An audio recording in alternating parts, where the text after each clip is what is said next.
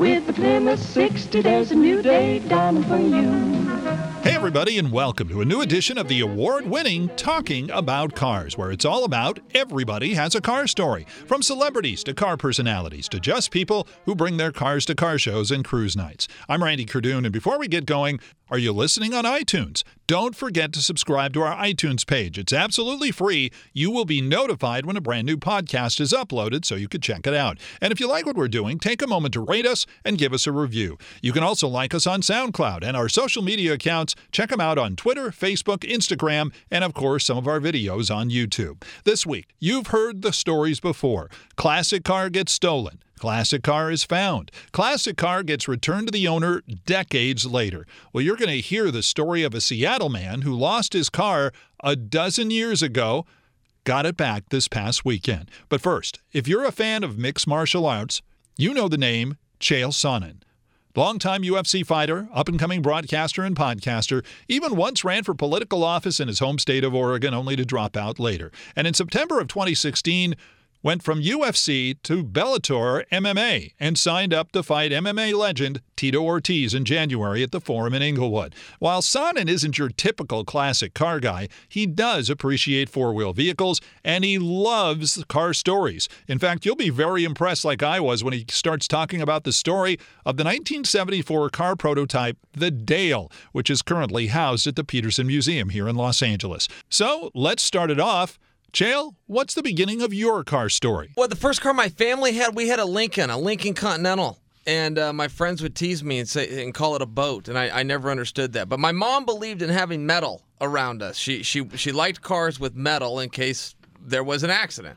Was that also the only car you had in the family? Or did your My dad had a pickup truck. My dad was a plumber, so he had a pickup truck and a work van. Mm-hmm. But we usually rode around in the car. Which one did they let you use when you got to driving age? So that was when I was born. When I got to driving age, I drove my dad's pickup truck. It was a four-door crew cab Ford, but again, because of the same theory my mother had, which is she wanted us surrounded with metal. Uh-huh. And that kind of led you around your career, it sounds like, to be surrounded by being strong, being ready to defend yourself. Yeah, that's exactly right. You know, and I'm not a huge car guy, but I do like the old cars. And again, it comes back because of my mom to metal. We never rode motorcycles or anything like that.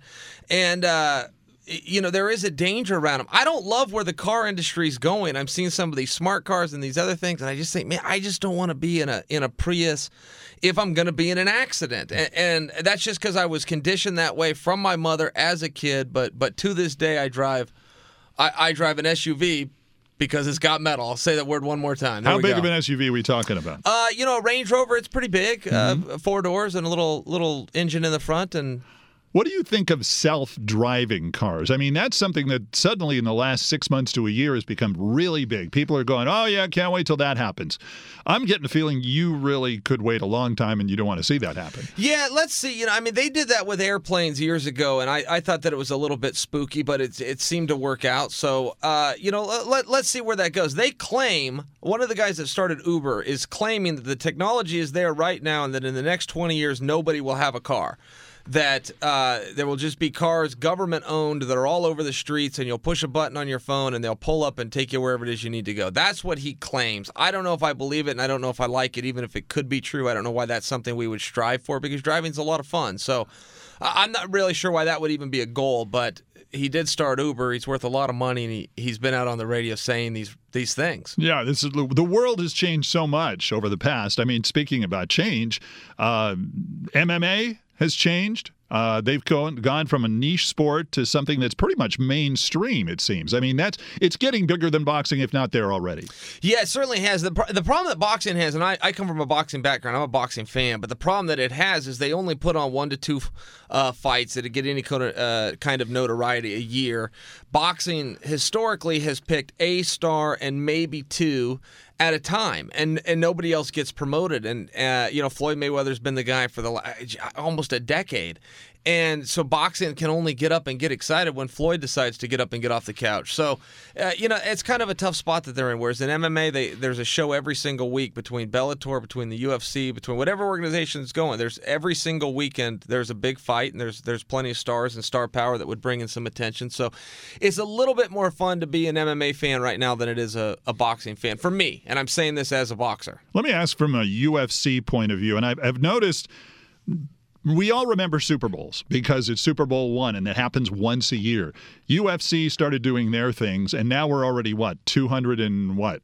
200 plus, 205 coming up. And it's been only going on, I don't want to say a few years, but it's been going on for a little while. Are there too many, quote-unquote, big, huge UFC events like that, or is that the only way they can promote as far as you're concerned? Well, not for me, there's not too many. That question did come up. It gets asked from Bellator to UFC, to the industry of MMA, hey, is there too much? And the basic argument from Dana White that made this, who made that decision to have a show every weekend, essentially 53 shows a year in a 52-week year, to put that in perspective for you, Randy. But what he said was, hey, is there too much football? Is there too much baseball? Aren't people yearning for more? Aren't people disappointed when the seasons are over? And that was basically his theory. And as Bellator continues to sell out, I've got a fight coming up. We got tickets on sale right now. They're moving so fast. They're trying to figure out ways to reconfigure the arena to open up more seats. As we continue to sell out, it answers the question of no, apparently there's not enough. There's not too much. And controversy goes with the whole thing. But before that, I want to talk a little bit about Bellator and the fact that transitioning from one to the other. Talk about that. For me, it's always the same. And again, I was conditioned on this from wrestling coaches when I was a kid. But we'd have little local Saturday tournaments all the way on up to the national championships, all the way up to aspirations of the Olympic Games. And the coaches would tell us the same thing from the time I was 9 years old until I was done as an active competitor, which is wrestling is the same. Wherever they put the mat, it's the same rules, and you've got to go out there and go as hard as you can for the entire time that you're out there. So as far as MMA goes, that's my mindset. They can call it whatever promotion they want. They can set that ring up wherever they want. The rules are the same. My job is the same. I got to go out there. I got to be warm, ready, prepared, and compete hard from bell to bell. So as far as the transition goes, it didn't mean a whole lot to me. My job is the same. There's a lot of guys who fight. Floyd Mayweather, boxer, ton of money, ton of cars. He's got a lot of cars. In fact, there have been stories where he just goes in and buys a couple of Rolls Royces at the nearby Rolls shop in Las Vegas. There are guys in your business that also are big into cars. Your opponent is, but we'll get into him in a second. But are there other guys who are in MMA, or are they established enough to be into cars? Do they even have a taste for that? Yeah, I'll tell you, there's some guys.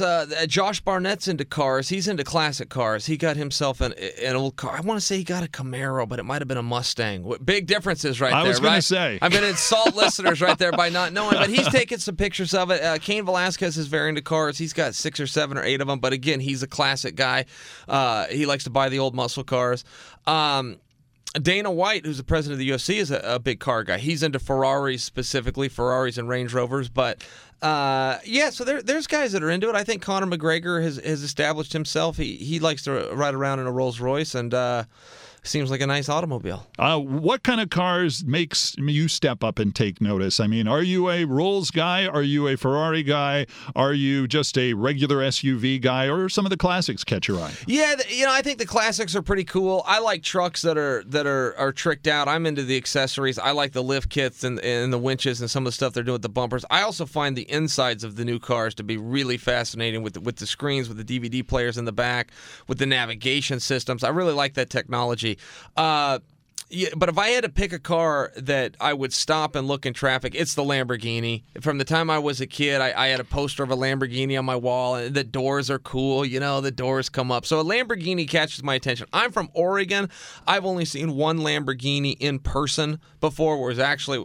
boom, there it was, and I stopped and looked. You're in L.A. now. You should be seeing them all over the place. Yeah, they're all over the place. A lot of pricks out here in L.A. Yeah, a lot more Lamborghinis going. We got some more good people out in Oregon.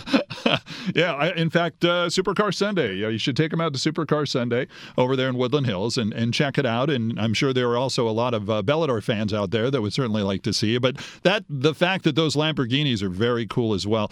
What we talk about a lot here on the podcast, at least, is a lot of the stories that go from growing up in cars and that kind of scenario. When you were in high school, you were driving your dad's truck? I was driving my dad's truck, yeah, and that was par for the course. I was lucky to have it. I mean, that was a nice truck. It was a Ford F-350, and it was safe. And my dad was a horseman, so we had trailers. We had to haul around, and we needed a truck. We needed a bed, and we needed something with an engine and a hitch on it. So it was very practical for our family. But yeah, man, I got good memories in that truck. I could fit a lot of people in that. We had a good time on Friday night. I bet. The prom, you go to the prom in that thing? No, I took a limo to the prom. My date, I don't think, would have gone for the pickup truck. Me and a bunch of other friends, I think there was 10 of us, jumped into a limousine. Had a good time. Cadillac or something like that? Yeah, probably something like that. Yeah, it's a good car. That's a very nice car. You stretch, of course. Of course. Well, this is prom. Yeah, it is. I mean, that kind of thing works out great. So you moved on, and now you told us you have your SUV in the garage. How many cars have you had? You're a young guy, so I'd imagine you haven't had too many. No, I haven't had too many. I bought a truck, and it was the same truck that I drove in high school. Yeah, the same truck my dad, F-350 Ford crew cab, whole bit there. But then I did a show called The Ultimate Fighter, which is a reality show. And for doing that, we weren't paid to do that. And when I got home from the filming, there was a Range Rover all tricked out and a real fancy car sitting in my driveway. That was the pay from Dana White. So I drive that car. So I've only bought one car, and I bought my wife a car. My wife drives a Jaguar, but other than that, I've only bought one car for myself, and it was a number of years ago. Not too bad, not too bad. Now, of course, you're doing better. You're doing well in your business. You're doing well in your career as far as wrestling goes. Is there a car out there that one day you'd love to be able to get? Is it number one on your I want that car list someday? You know what I've just become a fan of just recently is the Maserati. I just think that's a sleek design. I really like the Porsche Panamera. I've never been in one. I've just had people pass me and thought, what a good-looking car. My wife wants a Bentley. Now, this is a dream. My wife's not getting a Bentley. I'm just answering your question. That is the dream car of my household, and it's by my wife. And she lost me at Bentley, but then she also wants a pink Bentley, which I have no idea where that came from. I think she saw Kim Kardashian drive one or something. It was way too snobby for me, and I thought I was even surprised that she wanted it. But to answer your question, if I could get any car right now, it'd be a Bentley, so I could give it to my wife. Absolutely. I mean, why not? Cars have been involved also in your promotion for the fight. You went back and forth. I think TMZ had you talking about Tito Ortiz and who you're fighting next coming up in January, and the fact that he couldn't make the payments on his cars and his vehicles and that. So he goes on and makes a little video and talks about, and starts showing everybody, well, here's my boat, here's my Rolls, here's my SUV. Your thoughts on that? Yeah, the poor guy, I don't know why he did this. So he got his Rolls repossessed a couple of weeks ago, and I told the story. And it was to poke him a little bit, right? I'm teasing him. Tito's been a successful guy, but when you go around spending $500,000 on a car, it's going to go pretty quickly. So, yes, until our fight comes around, I imagine that thing will be in hock, and hopefully he'll have time to get it out. But that's the reality. So, yeah, he put out some video, and he's putting out, old pictures of him posing with the car, and it's good enough, man. I didn't say it to embarrass you. I thought it was an interesting story, so I let him slide. Of course, you guys are going to be meeting each other, and he is a veteran. He's a guy who's been doing this for a long time. And as far as your fight is concerned, is it any different the first time you're facing Tito? How much research do you do into fighting a guy like that? Yeah, I followed Tito's career. I haven't actually watched any game film on him since I signed the contract. That might change. I imagine my trainers will. But I feel like I already know. I watched his fights. I watched him as an amateur wrestler. We were the same weight class in the same conference back in college. So, yeah, I saw Tito all the time. I see him every other weekend at some event. And so at any rate, I've got a pretty good feel for what I'm getting into here. And the truth is, he's a former world champion. He's a current Hall of Famer. He's very good, but he's not me. He's not even close. And he never would have had that belt if I would have been in the division back then. And I really believe that. I've been the best fighter in the world for a significant period of time. I just didn't get my chance to prove it. I've always been jealous about that. I've always even been resentful about that, the way that the industry works and the lack of a competitive architecture that we have. It's very tough to figure out who the best in the world is if there's not a tournament where everybody in the world has the right to enter. And it's a very elitist, selective group, and that's just the politics of our business. But they held me down for a very long time. And I could have proved it back in the late 90s. I could have proved it in the early 2000s when Tito was on top of the world. I would have had that belt had I been there, and he wouldn't have. And on January 21st, I'm going to prove that statement's true. And correct me if I'm wrong, but he hasn't fought in a while. I don't know when his last fight was. He had a world title fight. He fought for the championship, and he fell short. He was caught in a submission hold, and I can't recall when that was. I want to say it was inside of the last 12 months, but I have to look. Mm-hmm. We'll have to keep it in mind when that comes up. And again, that's coming up in January. I want to get back to something else too. Here we talked about previously when I asked some of the people that work with you about, is Chael a car guy or not? And they said basically what you said. They said he's not really a car guy, but he's fascinated and knows a lot about the Dale. Oh, man. I love the Dale. Now, for those of you who don't know, the Dale is a car that was made by some people. It was supposed to be marketed. It turned into this big cheating thing, and a lot of the people got the wool pulled over their eyes. Can I tell the story? Well, go ahead. Brandon, can I tell the story? Go ahead. Okay, I love the Dale. Now, what I'm going to tell your listeners, I suggest they go look it up because you don't have to be a car person. Now, your listeners are, but you don't have to be a car person. This is a fascinating story. This made Unsolved Mysteries. Do you remember that show? Oh, of course. So, in the car museum right here in L.A., it's called the Car Museum, the Dale, the one and only, is actually in there. It's this yellow car. It's a three-wheeled car. Now, I'm going to get you everything I'm going to say right now. I'm probably 90%. I'm probably not 100, but it's still an A, maybe an A- right here if I was doing an essay. Okay, some shyster started a company, and he was going to make a car called the Dale. Now, the Dale was very aerodynamic. It was a three-wheeled car, and he was making an incredible claim. Something about, you could go from L.A. to New York on a tank of gas. Now, but it was something like that. And this was back in the day when that was even more unheard of than it is now because they didn't have hybrids. Absolutely an unbelievable claim at the time, but he also had a different design, and he was selling people on the fact that it was a three-wheel car, and it was sleek. I mean, he made this claim, and you believe somebody. If somebody makes a claim, you believe them. So he raised a ton of money, and he was getting not only domestic money, he was getting foreign investors. A ton of media and marketing was going behind this. So finally, the feds started to smell a rat, and they went and invaded his compound, if you will. And what he had done is he had leased out an airport hangar, and this is where they were manufacturing these cars. So when the FBI rolls in, there's nobody in sight. There's the Dale, the one car. There's no manufacturer. There's no plant of any kind going. There's no business being done here.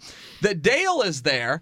And by example, it had no engine whatsoever. The gas pedal was a wooden block that wasn't even attached. The brake was also a wooden block that was not even attached. There was no automobile. The whole thing was a scam. Well, okay, fine. Interesting enough. However, the story takes a turn. So the guy... You are so fascinated with this. The guy that did the Dale... They go and invade his house. They got to arrest him now, right? This is a scam. It's a Ponzi scheme. It's whatever you want to call it. They've got to go put this guy in bracelets. Well, when they show up to his house, he has fled. And as they go through the house, and he was a single guy, there's a number of bras, there's a number of wigs and makeup. What they found out is that he was cross-dressing at the time, but in the process of going through gender reassignment. But you have to take, right now in 2016, so what? Right? Well, back when this happened, a little bit unheard of. So now when the cops are trying to find this guy, they're actually got to find a female that they have no photographs of. You had plenty of pictures of the guy. He was all over the media and the market, but now they got to go find a woman. So when they finally did find him, at this time, they didn't even know what jail cell to put him. Do we put him with the men? Do we put him with the women? It became a big debate. But he served his time. He only got like 2 years. He did his time and got out. They never found the money, but there was something happened. He's a free man. How did this fascinate you so? How did you find out about it, and what really caught your attention? Okay, so it was on Unsolved Mysteries for one, so I knew the story of the Dale. Okay. Now, I happen to know a guy named Dale, so I just remember the car, but then I went to the car museum. I was in the museum. The Peterson? Yeah, absolutely. Right, The Peterson just down Car the Museum. street. So I'm checking the whole thing out. There's the Dale, the yellow car, the three wheels, the whole bit. No engine in it, no gas pedal, no brake. I mean, it's a really fascinating story, particularly when you add the crime element to it. And above everything, Randy, why I'm fascinated by it is because I'm not sure he's not right. He did make a very aerodynamic car. That is true. He made a three-wheel car, which is very interesting. Had he had the technology and could simply put an engine in that, he might have got some good gas mileage. question: is he going to go from L.A. to New York on a tank of gas? No, of course not. But with the laws of being aerodynamic, he might have been onto something there. It's so fascinating that you got so caught up in that. Aren't you interested by that story, though? I mean, can't you tell that's a pretty darn good story? It is a great story. I just never thought that you would pick up on it like that. And then the fact that the Peterson Car Museum really added credibility and validity to the scam by actually putting the Dale on display with all of the other absolutely wonderful vehicles that are out there. I just think it's really interesting. There's a car at the Peterson Car Museum that doesn't even have an engine, which begs the question, is it a car? A car has to take you from point A to point B. This isn't going anywhere unless it's downhill, and then you're not going to be able to stop it because it's got no brake. Good.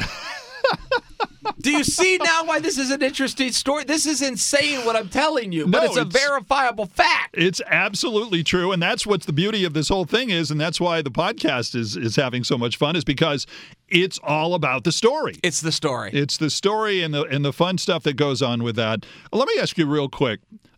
You watch a lot of movies, I would imagine, at one point. What's the favorite movie you've ever had when you connected to a car that's in a movie? Okay, a car that's in a movie. So I've seen some movies and thought, gee, I want to go get that car. You know, all of the Bonds, of course. You know, Bond always had the coolest car. And, you know, I remember the BMW, the convertible BMW was pretty cool. I also got into a TV show called 24, and they just rolled around in SUVs, but I thought, boy, those are some pretty cool cars. So, you know, I don't really know. I was also a Western guy. I watched a Western movie called Young Guns, and I wanted to go get a horse. So I'm obviously easy to influence in that way, right? When I see something cool on TV. Multi-transportational, I think they call it. That's right. Or I just made it up. I don't know. I'll tell you another one, though, is Knight Rider. The kit car was cool. And if I had to name one, now that I bought myself a little time, if I could have one car from the big screen, without question, it would be the A-Team van. The A-Team van. The A-Team van. The decked-out one with the power seats and the machine guns in the back, the whole bit. But and the little spoiler van. In the back. The spoiler, the black, all the way down to the red stripe on the side. Absolutely. And which guy on the A-Team do you kind of identify with more? I like B.A. Baracus. I used to come home from school and make my mom put my hair in bobby so that it went up like a mohawk, and I used to wear jewelry around, and so yeah, I liked B.A. And you went out in public like that? Yeah, I went out in public. I don't know how they took me in public, but yes, I was only 6 years old. I get a pass. My parents might need a talking to for that one. Awesome way to look, and good for you for being gutty enough to try that. All right, you got your fight coming up. Give me your last second pitch for that. Well, look, it's January 21st. It's live and free. I'm not selling anything. It's live, free, and only on Spike TV. If you want to come see it live, Tito says he's going to retire. I mean, Tito is a historic figure in this sport. It's in his hometown. We're going to fight at the Forum right here in L.A.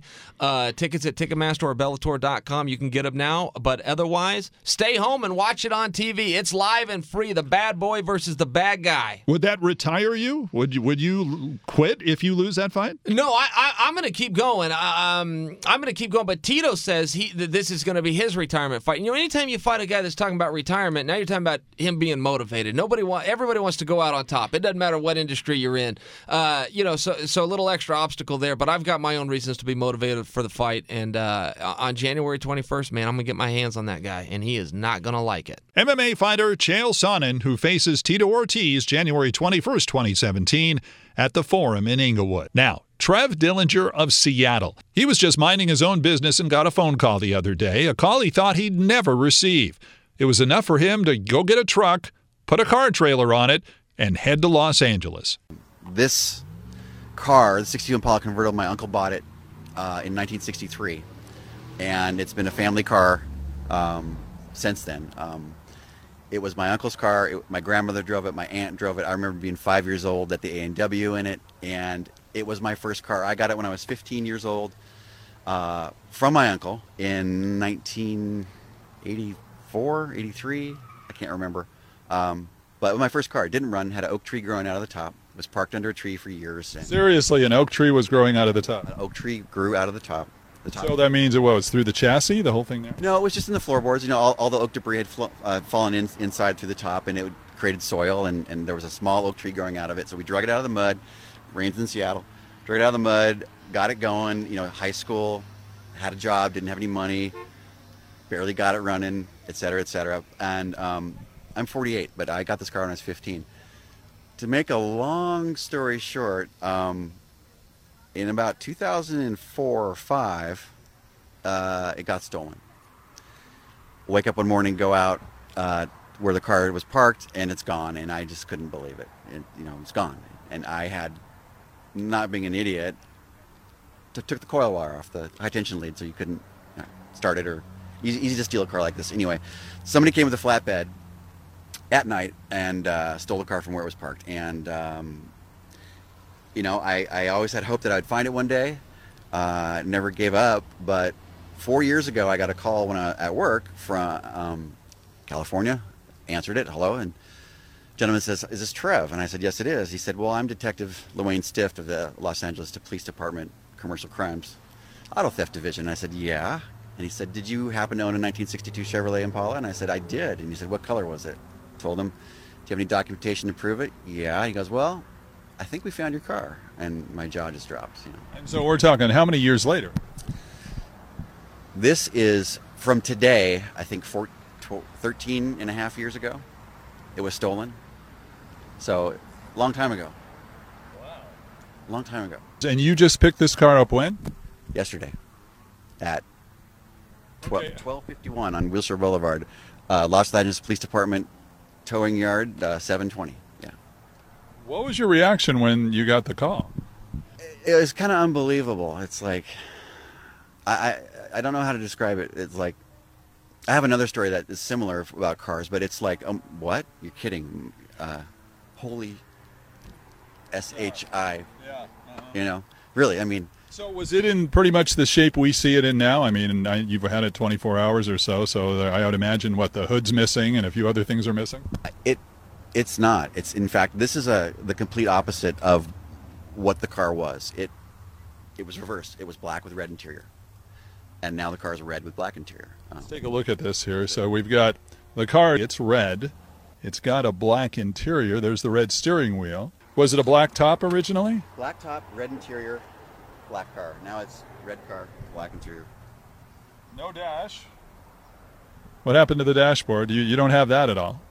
Well, it was customized with a digital aftermarket dash system, and it's a long story. And it was original paint, original interior, 100% original car. Back then, when it was stolen, or when I had it, original paint was cool, but most people didn't really appreciate it. They were like, "Why don't you paint it? Why don't you paint it?" I'm like, "Well, I like original stuff," and that was kind of weird back then. Now it's really popular. So, if this car today was in original paint and not restored, it would be something special. No matter if you like Chevys or Fords or Mopar, it's original cars are cool. They're only original once. We've all heard that before, but it's it's something. So, this is my car, first car that I ever owned. It was 15 when I got it, and I just got it back yesterday from the LAPD. And now, Detective LaWayne Stift deserves a lot of credit because he's the guy who did the work to get me my car back, and I got to give him most of the props. Did he have a backstory as to what happened to the car, where it's been all this time? Yeah, there's a big backstory. Oh, I want to hear this. But I don't know if it's appropriate to broadcast it, but what can you tell us that won't get anybody or you into trouble? The story is that most people would think is that it went to a shop and they did an investigation on another car, and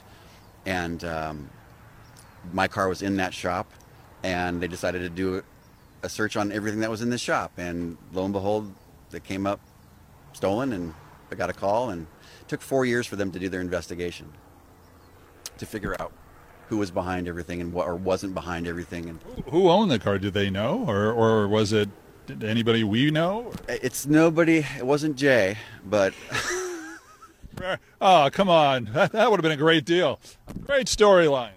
It wasn't Mr. Leno, but it was owned by what I have to believe. The glass half full with me, and so I have to take the guys in good faith. He didn't know the car was stolen. He bought it from somebody who had put a false VIN tag on it.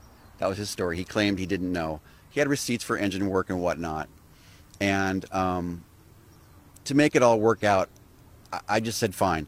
The guy who bought the car didn't know it was stolen. He can take the motor. He can take the tranny. It was not original. It was a 454 supercharged, kind of thing. And I just said, fine. He apparently put 70 grand into the car.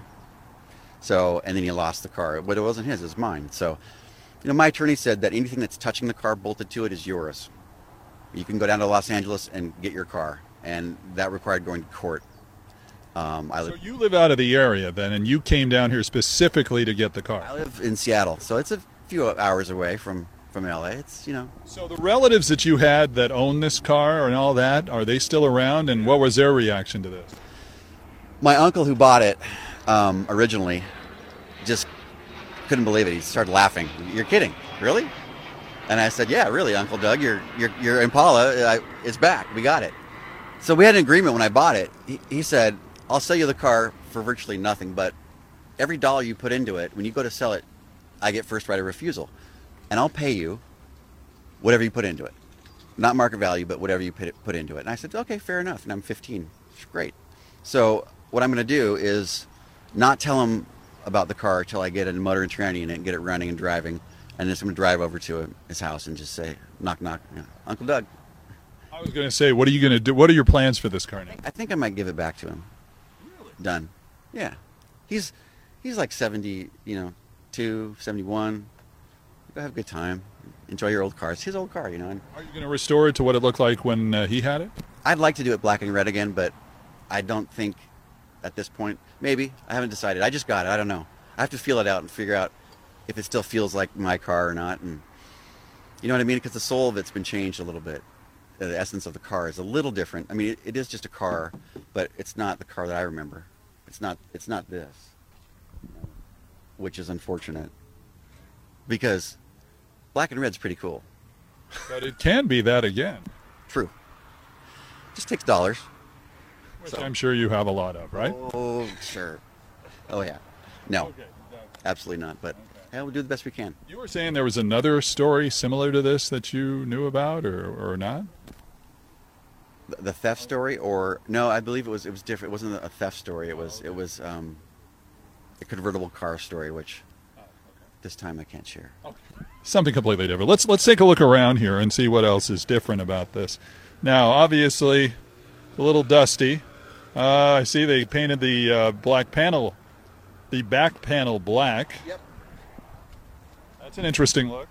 It's the whatever guy custom look. Don't like it. It should be either brushed aluminum, maybe an SS panel, or But the thing about this car, though, this is 4 years of Los Angeles Police Department grime. It's gonna come up. It's gonna shine up nice. Inside here looks like they did a little work on the suspension. They took the body off the frame and they powder coated the frame, and then they chromed all the A arms and the control arms and the suspension, the power steering, and they chromed the gas tank, they chromed the rear drive line and the axle, and it was neat and flashy and blingy, and that's cool down here, but it's not my style. I like stock stuff, but it is what it is. Is there a hood to it or not? The hood did not come with the car. It went with the guy who, I don't know, it was in the body shop. It got confusing. After who knows if it got lost or not. I didn't get it. We'll get another. You can get another one. That's not that bad at all. So once again, you had this car. You didn't have the car. You got it back. The family is amazed. And you've got an interesting story to tell. It's kind of a cool story. I mean, 14 years ago, a car got stolen. My family bought this car in '63, used off a car lot, 1 year old, and I had it. It was my first car, and and it got stolen, and you never expect to see it back. It's chopped up in pieces. It ends up wherever it ends up. It ends up like this, like I thought it would, and LAPD did their job. Got to give them props. Detective LaWayne Stift did it. It took a long time, but sometimes good things take time. So, it's cool. I kind of don't know what to say. I don't know what to say to you guys because I just got it. I'm still in shock. I haven't really thought about it. I mean, now I'm talking to you about it, and it's kind of making me, a little emotional. Yeah. I can't tell if his tongue's directly put it in his cheek, but I'll give him the credit for that. It's an interesting story. It's cool. It's an emotional deal. I mean, come on, if it was your car, your first car, or your uncle's first car, or an uncle car that gave you. Exactly, and he was when he bought it, he was like 24 or 5, young guy, cool Impala. But I mean, I guess one thing, how many people have their first car still? Some do, but, and I don't know. I got my friends down here. It's been a group effort. Everybody from Seattle came down to rally around, get the car, road trip. Thanks for sharing the story, man. I appreciate it. I hope it was a good one and it wasn't too boring for you guys. It's all doable.